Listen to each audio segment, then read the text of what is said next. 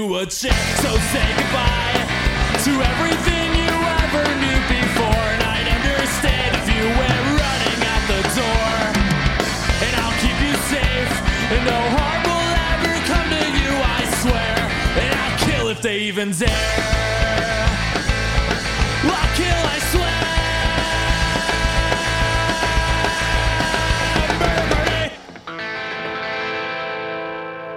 Hi, Bo. Hi, Your Highness. How you doing? I am doing excellent. The Good. sun is, it's almost sunning. Well, it's sunny, and then it's not I sunny, like it. and then it's sunny again. It's I the like it best Michigan winter I've ever too. had. Oh, my God. By far. Yes. Ever. Welcome to Michigan Murders and Music, where we discuss murders in our gorgeous state and top it off with a little homegrown music, leaving you with a happy ending and on a good note. We do that every week, and you can buy that music on Bandcamp and support those bands. They would appreciate it, and so would we. Thank you for letting us seep into your ears. We appreciate it very much. Apparently, we have some new listeners. We do. They let us seep into their ears, too. Nice, and they've reached out to us. We have Clayton. Robin Smith. I have Kesha Donaldson. Matt Terrell. And Kim Shillum. We have to give our major shout out to our monthly supporter, Emily Richardson, who helps Thank you, Emily. produce Very this very podcast grateful. financially. Yes. And if you guys would like to do that, just go to the link in all of our places. You can find a link. Who's this Kim Shillum? I don't know. Oh, that lady, she's Little something, man, something. you gotta watch out for that one. I'm gonna tell you.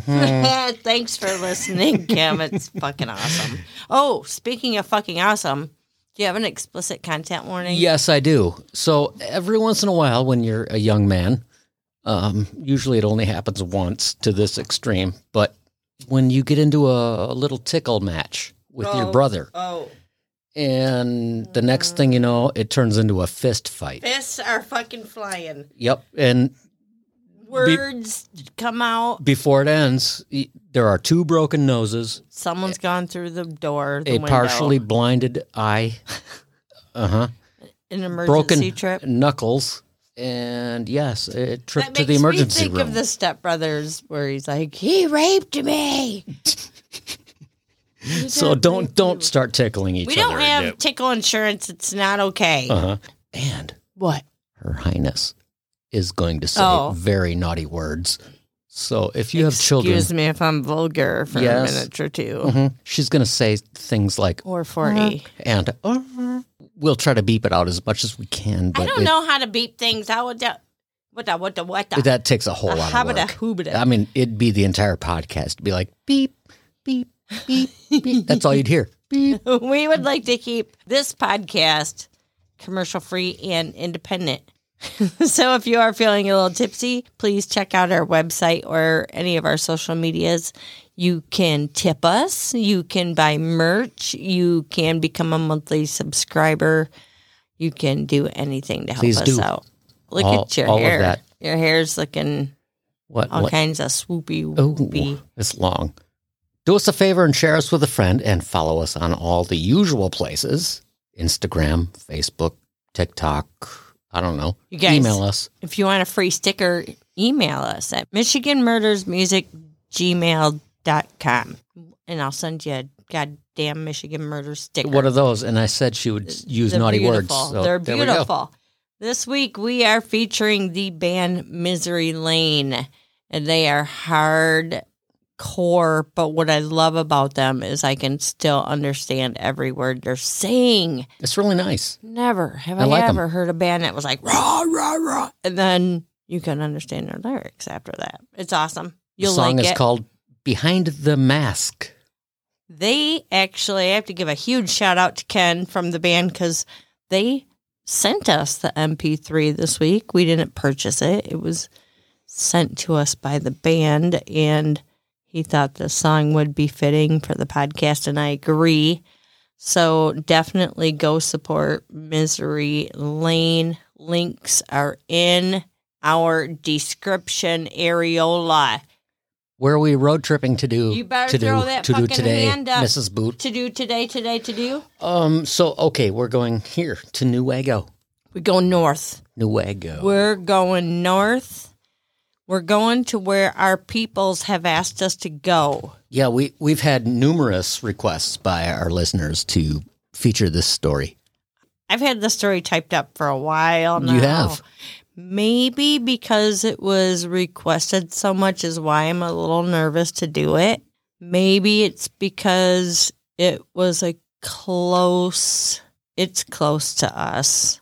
Geographically, very close. And we know a lot of people that live right in that area. Yes, I don't know why I've been putting this one off, but I've been putting it off. So here we go. And just know I'm not trying to offend anybody, and I definitely don't want to smear any of the victims in any way, shape, or form in any of our podcasts. Ever.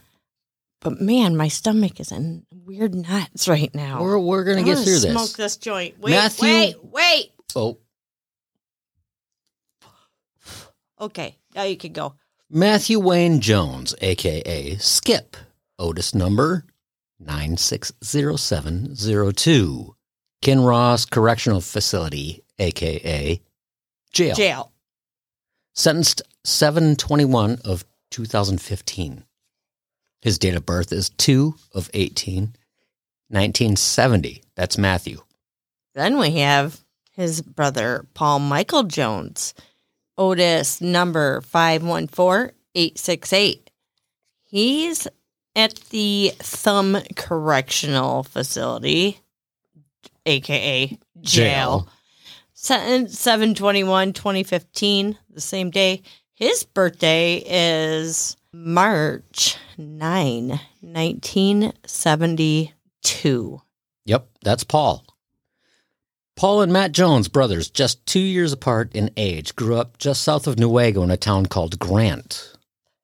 On the night of July 17, 1989, Shannon talked to her boyfriend, Brian Ish, who I knew you were going to do that, who had recently moved to Ohio. She talked to him around 9:55 p.m. and shared her evening plans with him. She planned to go hang out with some friends at a local party spot. Her father, Robert, known mostly as Bob, left to go to work at the bottling plant around 10:15 or 10:30 that night. From what I understand, I guess he worked here in Grand Rapids at a Pepsi bottling plant. Pepsi? Which I don't know where the Pepsi is. I know where the Coke one is. I know. I didn't think we had a Pepsi one. Huh. Interesting. What do I know? It could be wrong. Being a single father who had raised Shannon alone since she was 4, the night shift worked really well for him and for both of them, actually. Yeah, Shannon had spent the earlier part of the day at a local swimming hole with some friends, Carol Glassner and Carol's boyfriend, Paul Jones. The couple took Shannon home after swimming. Later that night, Shannon called Carol. We got more names going in here. We got to keep track of them. Carol's the one she just went swimming with. Yeah. Later that night, Shannon called Carol to see if she could hitch a ride to the party spot. Carol told her no, and Shannon asked her to ask Paul if he would pick her up, and Paul also refused to take her partying. Yes, they were the two that she was swimming with earlier, and she basically was, trying to hitch a ride with them, and neither of them wanted to come grab her. Your Highness? What? Aren't those spots fun? You just go... There's so many of jump them. in the lake and there are goof around. So many, especially in Newaygo because you've got the river, and I don't know if these were lakes or river spots they were jumping into, but there's so many up there. Everywhere and private. in Michigan, really. Yeah, nobody knows you're there. It's just you and your friends. That evening, Shannon's friend Julia Littich, also a relatively close neighbor, went to her house that night at 11:30, between 11:30 and 11:45 to visit her. Shannon wasn't home. This friend wasn't aware that Shannon had planned to go out with friends that night. She continued to knock on Shannon's door about every half hour. She was close enough to her friend there that she even went into Shannon's house and looked for her in her bedroom to no avail. Shannon just wasn't home. She continued to do that until like 2:45 in the morning, Boot. Jesus. Yeah, They're close friends. I don't think she was worried about her at that point, but she just like kind of was like, damn, is she home yet? I want to hang out. Damn, is she home yet? I want to hang out. Right. She's not fucking home yet. I'm going to go check on her again. When Bob returned home from work in the morning, his pride and joy, his only daughter, wasn't home. Bob Sider's daughter, Shannon, would never come home again, and this obviously broke the man. I can't imagine. Bob reported Shannon missing on July 20, 1989. He did everything he possibly could to find his daughter. He sent posters to the police posts all over Michigan, and he plastered those posters everywhere in Newaygo and surrounding towns. He even had numerous billboards put up, Boot, and that wasn't cheap. I wonder if any of our listeners remember the billboards. I don't remember those, I don't either. Bob and his friends searched for Shannon, looking everywhere in town, even checking some of the more well-known hangouts, which meant a lot of those backwoods secret spots. Yeah. He obviously talked to as many of her friends as possible, and nobody really gave him any answers. This is interesting. Newaygo is a town of 3.92 square miles. However, Newaygo County is 862 square miles. That's my favorite number. It is. You say it all the time. I don't know why. Don't ask me.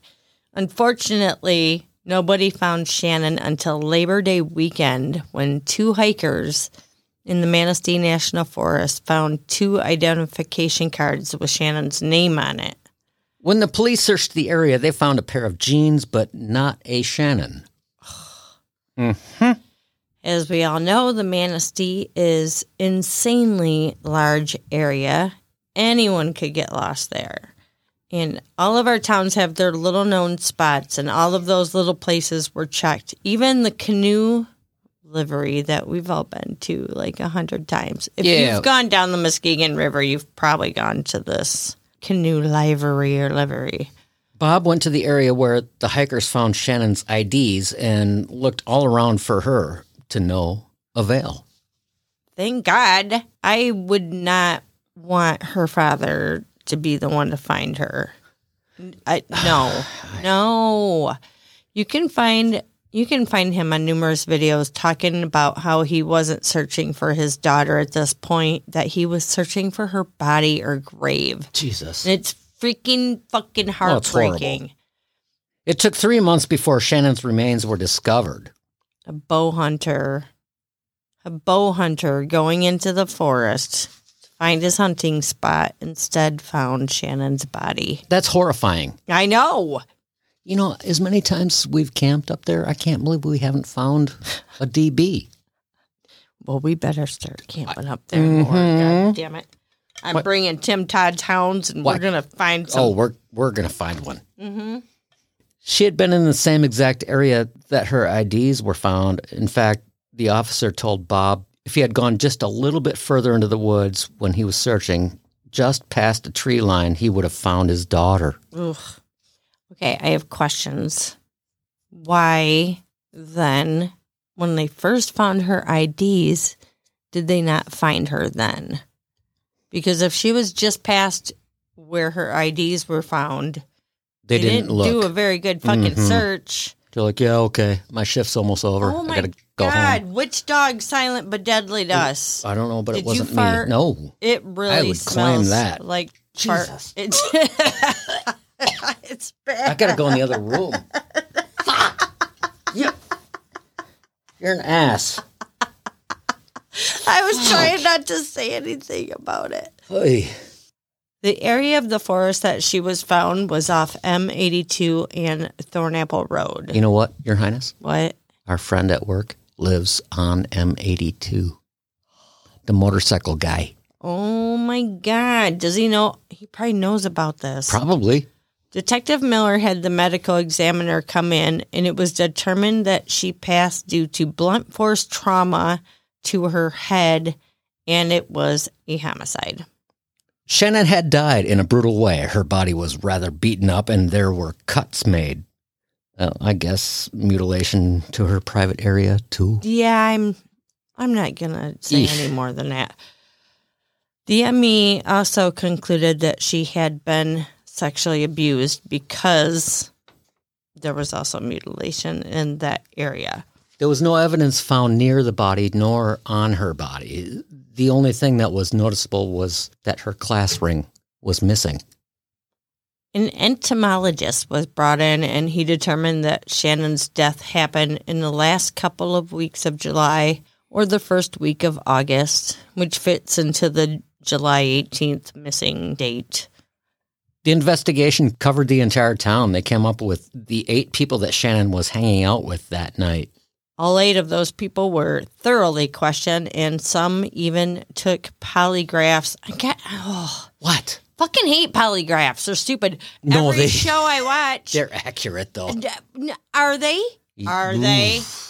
Are they? Unless you're a sociopath or a psychopath. Let's do an episode on polygraphs, because everything I watch, they're like, oh, we're going to make him take a polygraph. If he passes, he might still be guilty, and we're not going to accept that he passed and let him off the hook. As a side note, when I was going through my military training, they gave us polygraphs. I think you said this before. Oh, yeah. They set us up in situations.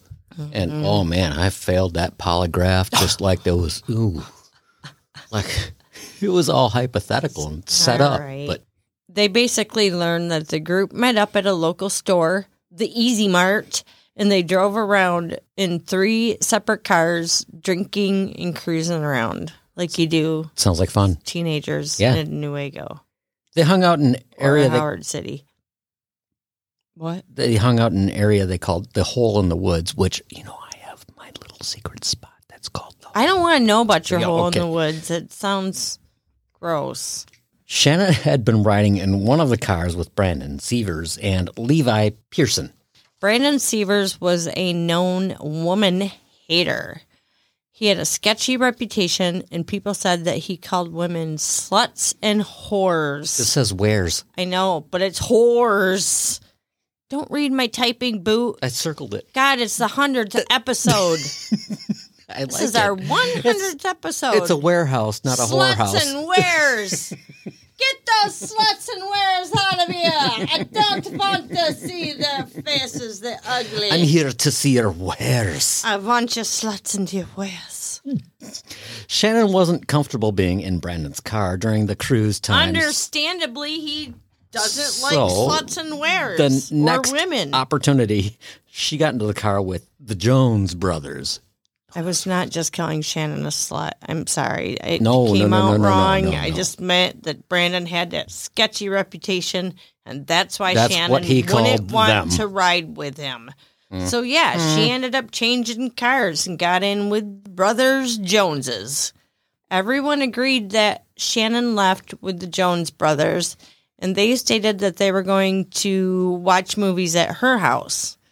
But they ended up just dropping her off at home and leaving. Of the 8 kids, everything seems to be checking out. Shannon was last seen with the Brothers Jones. Isn't that a band? I don't know. The Jones Brothers.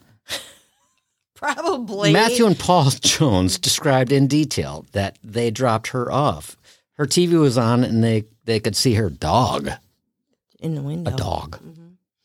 In October of 1989, the Siders' neighbor, Vicky, was interviewed, and she stated that she was taking out the trash at the crack of black, which is 3:15 a.m. if you didn't know.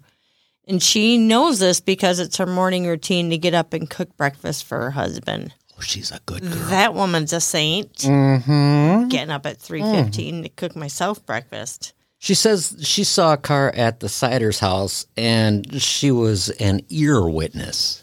There's a whole podcast about ear witnesses. Is there? Yeah. People hear things. Mm-hmm. I just had a conversation with my supervisor about microphones in public spaces. Oh. The legality. Oh. Yeah. It's something to cover at a later date. Yes. She had heard a girl say, I want to go with you. And at some point, she heard a man's voice saying, You lying bitch. She said it was a dark-colored car, and she heard car door slam, and the car took off. During the time that they were still looking for Shannon, someone called the police department. Amy B. was a 15-year-old working the summer at the police department as a receptionist at the time. She answered the phone one day and she heard, "I just killed Shannon Siders." She was 15 years old, so of course she freaked out. She started crying, and she told the police officers who were around her. This is interesting to me because I can't imagine that a 15-year-old would be answering the phone. Bro, thank you very much. The E-line for the police department. I don't understand that. It doesn't seem right at all. And it's stated in more than one place, so I don't think that information is wrong. Right? All avenues to wrong. find out. You're an ass. All avenues to find out who made the call were fruitless, and Detective Pat Helder said it was... His name's Hedder. Oh. Pat Hedder. Said it was thoroughly investigated. All in all, from what I could find, hundreds of people were interviewed, and at least a dozen men were seriously looked at as suspects. And don't quote me on that, but 100? Hundreds. That's the entire... Dozens. That's the entire town. Every man. Talk flew around town about certain families and how they live.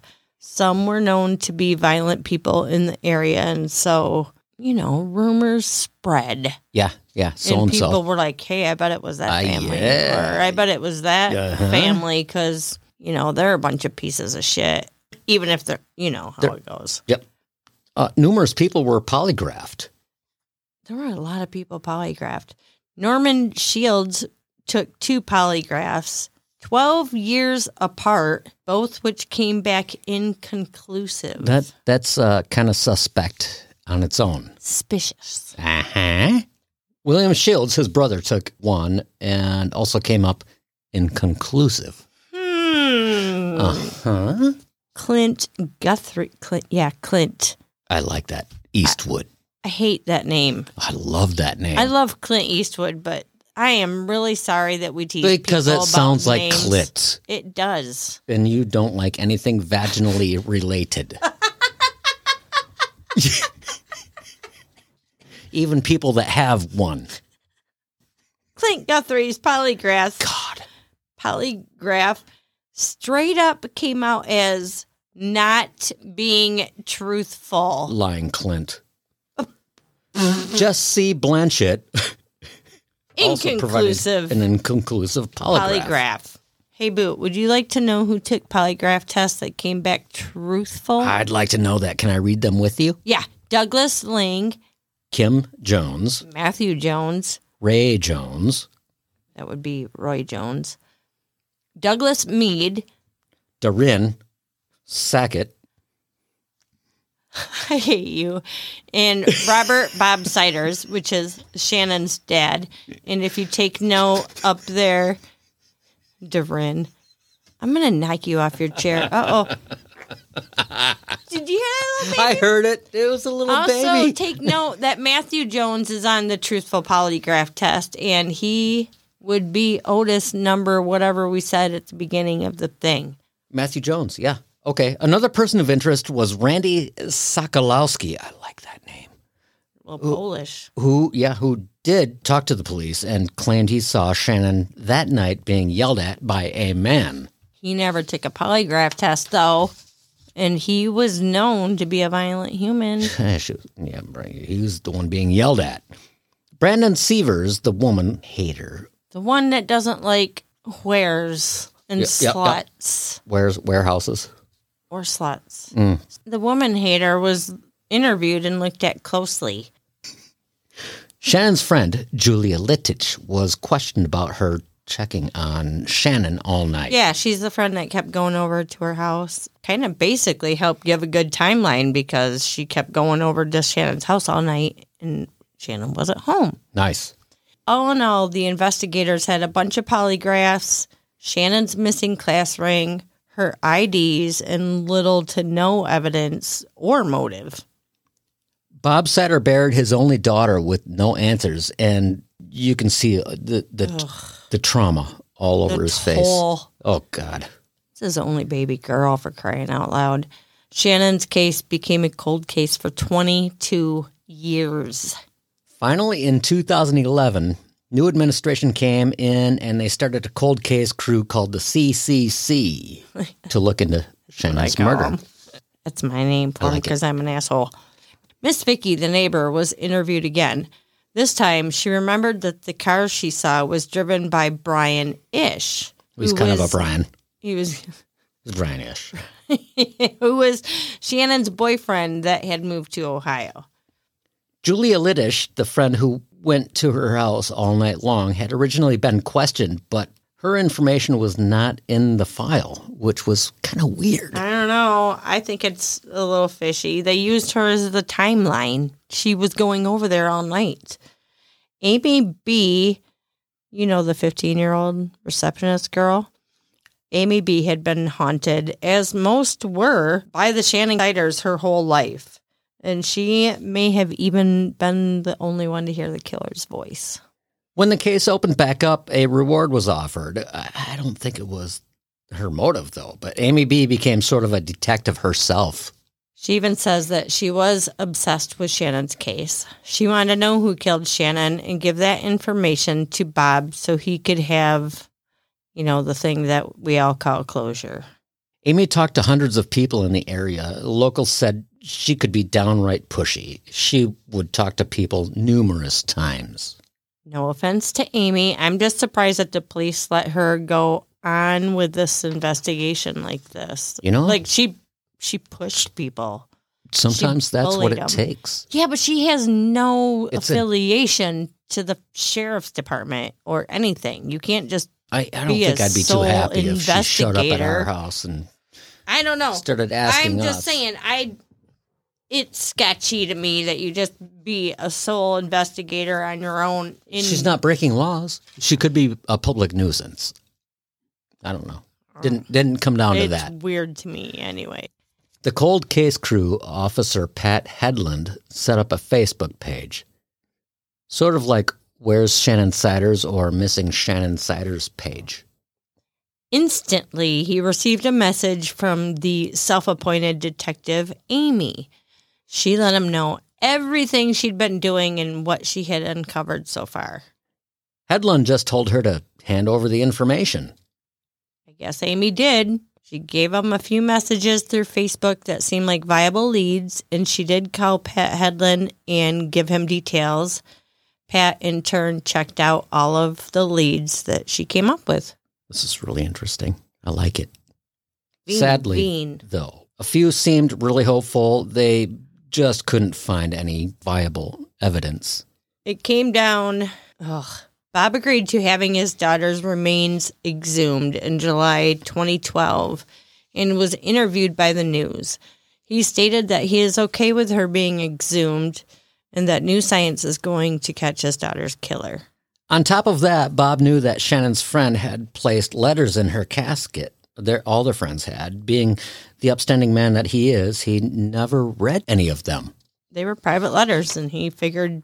It's just private. It stays that way. Yeah. Investigators wanted to read through those letters, though, mainly because someone gave them a tip that there was a confession letter in there. Why do people do dipshit shit like that? I don't know. Rumors. Finally, October 15th, 2012, the remains of forever 18-year-old Shannon Sider was laid to rest for good. Nothing came from the letters, and no new evidence or DNA was found on Shannon's body after the exhumation. I lied. There was a moment of hope when hair was found in Shannon's hand. They hoped it was from the suspect, but it was tested and it was found out to be her own hair. Interesting. Which again leads me to more questions. How did the Undertaker... Why would he do that? Why Leave is that in her hand? Did he do it on purpose? Was it just a shitty Undertaker job? Now I'm starting to wonder if the Undertaker may have been part of the overall plan. We could go all kinds of places if we want, but I just thought it was weird. Amy kept asking questions and badgering people. People in town finally started telling Amy that she needed to talk to Jenny Corrigan. Who's Jenny Corrigan? We don't know because you haven't heard that name yet. Right? Another name. So Amy went to Jenny Corrigan. Jenny gave Amy information about that night that she had been withholding for years. Jenny did? Mm-hmm. Oh. She was with Dean Robinson the night Shannon went out missing, and they both saw what happened. Amy calls Pat Headland and declares that they have their first witness. For over 20 years, this young lady held back information that could have been useful. Detectives tracked down Dean Robinson, which was rather easy because he was already behind bars. And they interrogated him up, down, and around and round. Ooh. Dean's story is that he had been in the area and had picked up the young partier that night. In fact, she was only 14. Yeah. I can't say anything because I was just a year I know older you when did I was that kind partying. The 14-year-old is Jenny Corrigan. Dean says she kind of forced herself in for a ride to the wooded party spots that night while he was in town. She had friends that were out that way, and she just needed a ride out to the forests. Dean also purchased some drugs from someone for the night, I believe in the store parking lot. Yep. LSD, cocaine, that's it. He also loaded up on the standard weekend alcohol. By his own admission, he was lit up. He doesn't remember if he used any of the nose candy that night, though, but experience telling me he probably might have all of it. Dipped into it a little bit of it. Dean was driving around looking for his girlfriend, Tanya Barron, who was supposed to meet him to party after she was out of work. The two of them, Dean and the 14-year-old Jenny, drove around. God, that just makes me feel dirty, doesn't it? Yes. Drove around to different places, and they did see a few groups of partying kids. They did not see any of their friends or their people, though. In the wee hours of the night, Dean ran his car up onto a stump and ripped his bumper off. So the two just stayed where they were until morning. His logic was just not to look suspicious and get pulled over. I can understand that. The two of them said that a maroon car pulled up and Paul Jones got out and asked Dean if he saw a girl anywhere. He also said that Paul was visibly drunk. Ooh. If you're visibly drunk, you're drunk. The Jones car leaves. Dean and the young girl stay where they are to sober up. A few hours later, they left and they saw the Jones car again. This time, they saw the two guys standing over the body of a woman. He jumped out of the car and ran toward the group of three when he slipped and sprawled out onto the forest floor. Paul promptly took a boot to his head, and the young girl started laying on the horn, so Dean jumped back into the car, and they took off. Blatantly, the young girl was freaking out when she saw the two men dragging the body towards their car, but Dean insisted that the two of them were taking the woman to the hospital. Might have been a little denial going on there. Yeah. That is her story, and he swore to the young lady that everything was fine and that she better keep her mouth shut. Dropped her off at home. Keep your fucking mouth shut. Mm-hmm. They're fine. They're taking the girl to the hospital. You didn't Just see shut up. a goddamn thing. You weren't with me all night. Shut the fuck up. Shit. That's difficult. Zip it. Shh. Dean went to his sister's house, and she helped him deal with his kicking from the boot to the head. Boot licking. His sister threw some super glue on it and called it good. Dude, 20 years later, we have weak farts today. I'm trying. 20 years later, super glue is actually just a thing that everybody uses now. Back then, it was... In a pinch. It was just a backwoods thing. No, doctors have super glue type shit now. They also have the confession of Lindsay Bradley. Lindsay was an on and off with Paul thing. She swears that she saw Shannon's class ring in the ashtray of his truck. The important part about this is more what Paul said when Lindsay kind of confronted him about that class ring. He said, let's face it, she's probably dead. Whoa, that was much better. Thank you. Good job. Thank you. It's those onions I had yesterday. Jesus. Investigators jumped on that because they never let the class ring information out. No, sir. They held that to the vest, as they like to say. Pat Headley even had metal detected the area where Shannon's IDs were found and never found the ring there. So it was a rather significant statement to him at the time. Detectives are ready to head to a probable cause hearing on Monday, June 23rd, 2014. The judge ruled that with the confession of Dean and Jenny, that there was enough to take this to trial finally. Ooh, yeah. June 24th, 2014, Matthew and Paul Jones were charged in the homicide of Shannon Siders. While they were awaiting trial, Jenny Corrigan manages to make several visits to the jail where Dean was housed. Remember, Jenny's the 14-year-old. She didn't go visit Dean in the jailhouse by way of the front doors. She didn't have to go through the visitor this is check. Crafty. She didn't have to be on an inmate's visitor list. You know what Jenny Corrigan did? Oh, yes. Explain it. Tell us. She was getting in because she was listed as a minister. Dude, she Anybody fucking can do went that. online and got a goddamn minister's Anybody can thing do or that. whatever. I don't know. Investigators believe that Dean and Jenny may or may not have been concocting their story on these ministerial visits that she was making. Jenny denied any sort of relationship with Dean. The trial starts, and both brothers are going to be tried at once, making it a dual trial, a dually weird. trial. You know what? They have dual juries. You know, it's like a really big orchestra out there in the courtroom. It's kind of weird to me. I don't get If it. you're going to have... Dual juries. Do the jury people go out back and fist fight each other after tickling? That would be awesome if Yes, somebody yes, it videotaped that.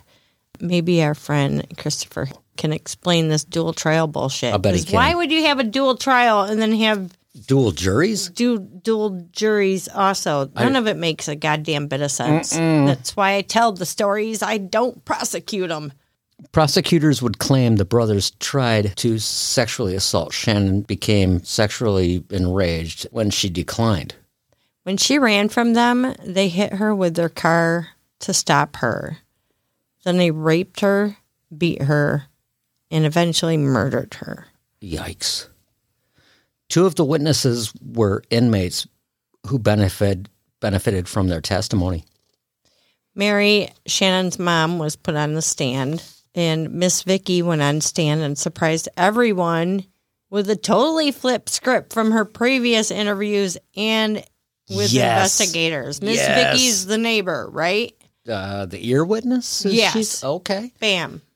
Despite her faithful daily routines, she suddenly couldn't remember things properly. Yeah. Oh. Numerous. She got a death threat.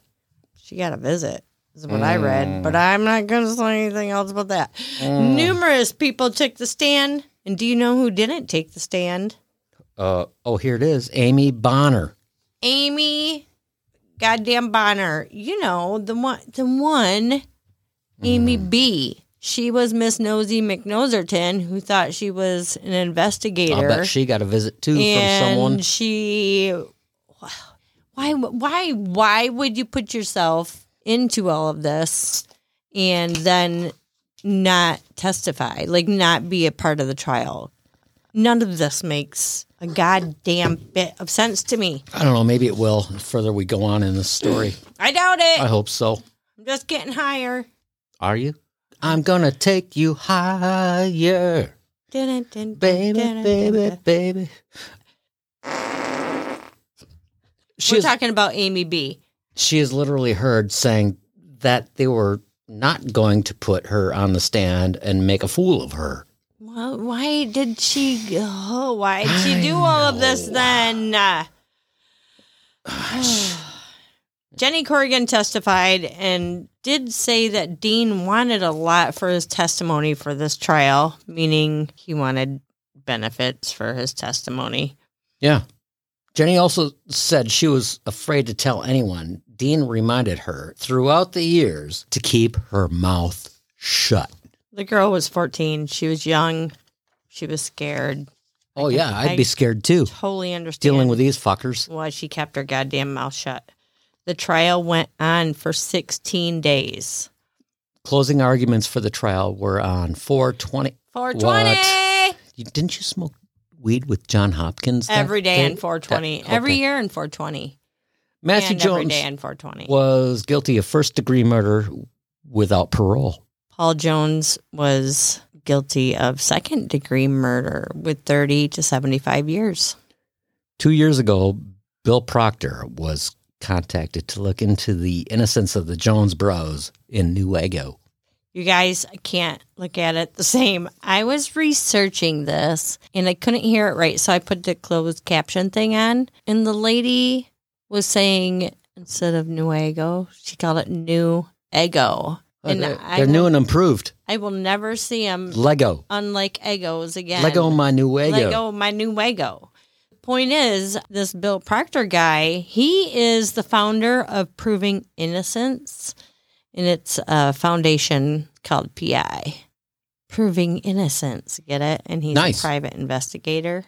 His foundation's purpose is to investigate, educate, advocate, support, and assist innocent people in Michigan. He's been rather successful this far. 2 years ago, when he was contacted about the Jones case, he decided to take it on. So people are thinking that Bill Jones, the Jones brothers, are not guilty of Shannon Sider's death. I'm finding The shit wasn't adding up. that's what this guy thinks. In Bill Proctor's opinion, too many things about the trial just didn't add up. Fishy that cold case team was brought together. Stories are mostly conjecture, Hearsay statements things that sounded incriminating. that the Jones were never on the original suspect list. Zero forensic evidence was found against them. I don't know. He also talked to numerous people from the area, and he has an entire notebook of all of the case and case files. So someone said a lot of the testimony was that people had overheard the Jones brothers of Newaygo say things regarding the death of Shannon. Yes, in other words, hearsay. So Private Eye Bill got to work on what was said and being said and how far they were said from. He did all the things. He just started digging. He also found Dean Robinson in prison. He learned from Dean that Dean actually lied at the Jones brothers' Newaygo trial. Yeah, now Dean's claiming that he never met the Jones brothers at all, let alone having seen them at night. That's fishy. God, everything's fucked up in this It case. drives me crazy. He claims that it was all put into his mouth via the police. Yeah, Dean has sent signed papers in front of a notary basically saying that he lied under oath at the trial. Which you can go to jail for. It's called perjury. He's already in fucking jail. Yeah, so it doesn't He matter. was in jail when this all started for beating somebody up, a woman, by the way. That's why he was so easy to find when the cold case team went to look for him. I'm biting my tongue because I would typically make a joke right here. Don't do it. Nope. Let us not forget that Dean was tossed into jail in 2020 for assault with intent to do bodily harm, last murder by strangulation, home invasion, solicitation to commit perjury, and witness bribery. Other than that, short list. Dean Robinson's current earliest release date is July 26, 2025. That's just a That's little fucking more than a next year from now. Yeah. Bro. No, I don't think so, sir. There are a lot of random coincidences that Bill was able to come up with. One woman swears that her father did it. Oh, Jesus. Why? Because she saw her father rape and hurt other girls before. That's disturbing. It was very disturbing. You know, I don't even want to go through that city anymore. So many gross people live there.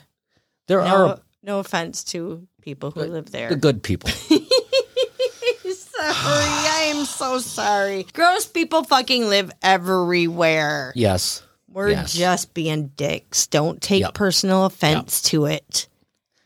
There are a bunch of videos that you can watch on what Bill Proctor found as far as the innocence of the Jones brothers. The videos are called Seeking Justice, which like a million videos will come up. So I will link it below along with his website. Because if you type in Seeking Justice, not just his video comes up. There's like 800 Seeking Justice That's good to know. videos. I haven't But done that. he does have a website that I'll tell you about. Between this stuff that P.I. Bill came up with is between the time of Shannon's death in 1989 and the time that the Jones brothers Newaygo were arrested in 2014, they had both managed to get into a bit of trouble. Well, Matthew doesn't. He doesn't show any previous sentences. No, but Paul is a different story. Ooh, he collected 5 sentences from 3 different dates. June 30, 2004. 2 sentences for home invasion, one a first degree, the other second degree. I don't know what those mean. July 29, 2004, he had a home invasion of the first degree. June 13th, 2006, a second degree. Home invasion and possession or sale of weapons. It was a teaser. So Dean's word doesn't sound too steady to me. I'm just saying, I don't know. Everybody sounds weird. Dean sounds weird. Paul, They're Matthew, all everything's been nuts. It's been 2 years since Bill Proctor, the PI guy, took on this case, I guess, the Innocence Project case of the Jones brothers. But the Jones brothers still remain in jail. I mean, I hope they stay there because I think they got the right people. Matthew Jones release date never. Paul Jones release date never. Oh God, this is a rough story. There wasn't a lot of evidence, physical evidence. It is all based on hearsay. Yeah, pretty much. Polygraph. The polygraphs were the only fucking thing. Yeah. And what happened to that guy who straight up lied on the polygraph?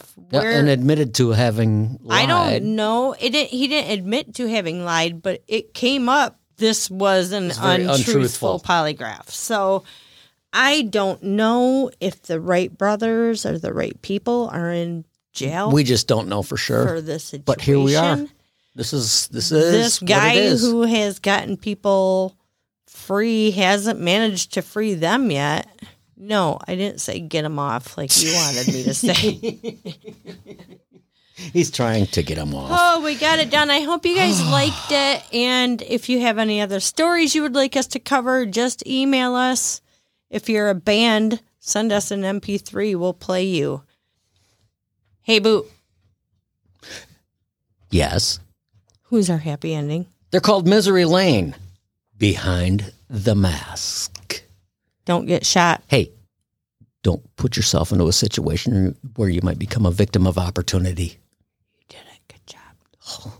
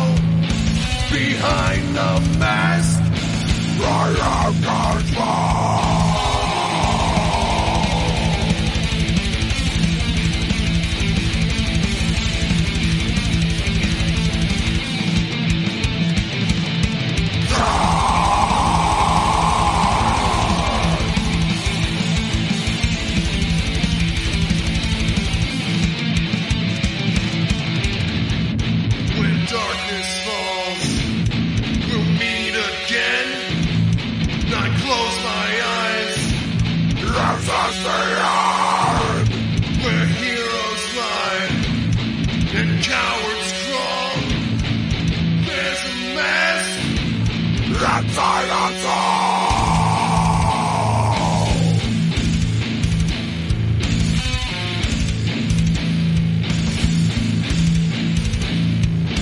Behind the mask is all I know. Behind the mask, I am control.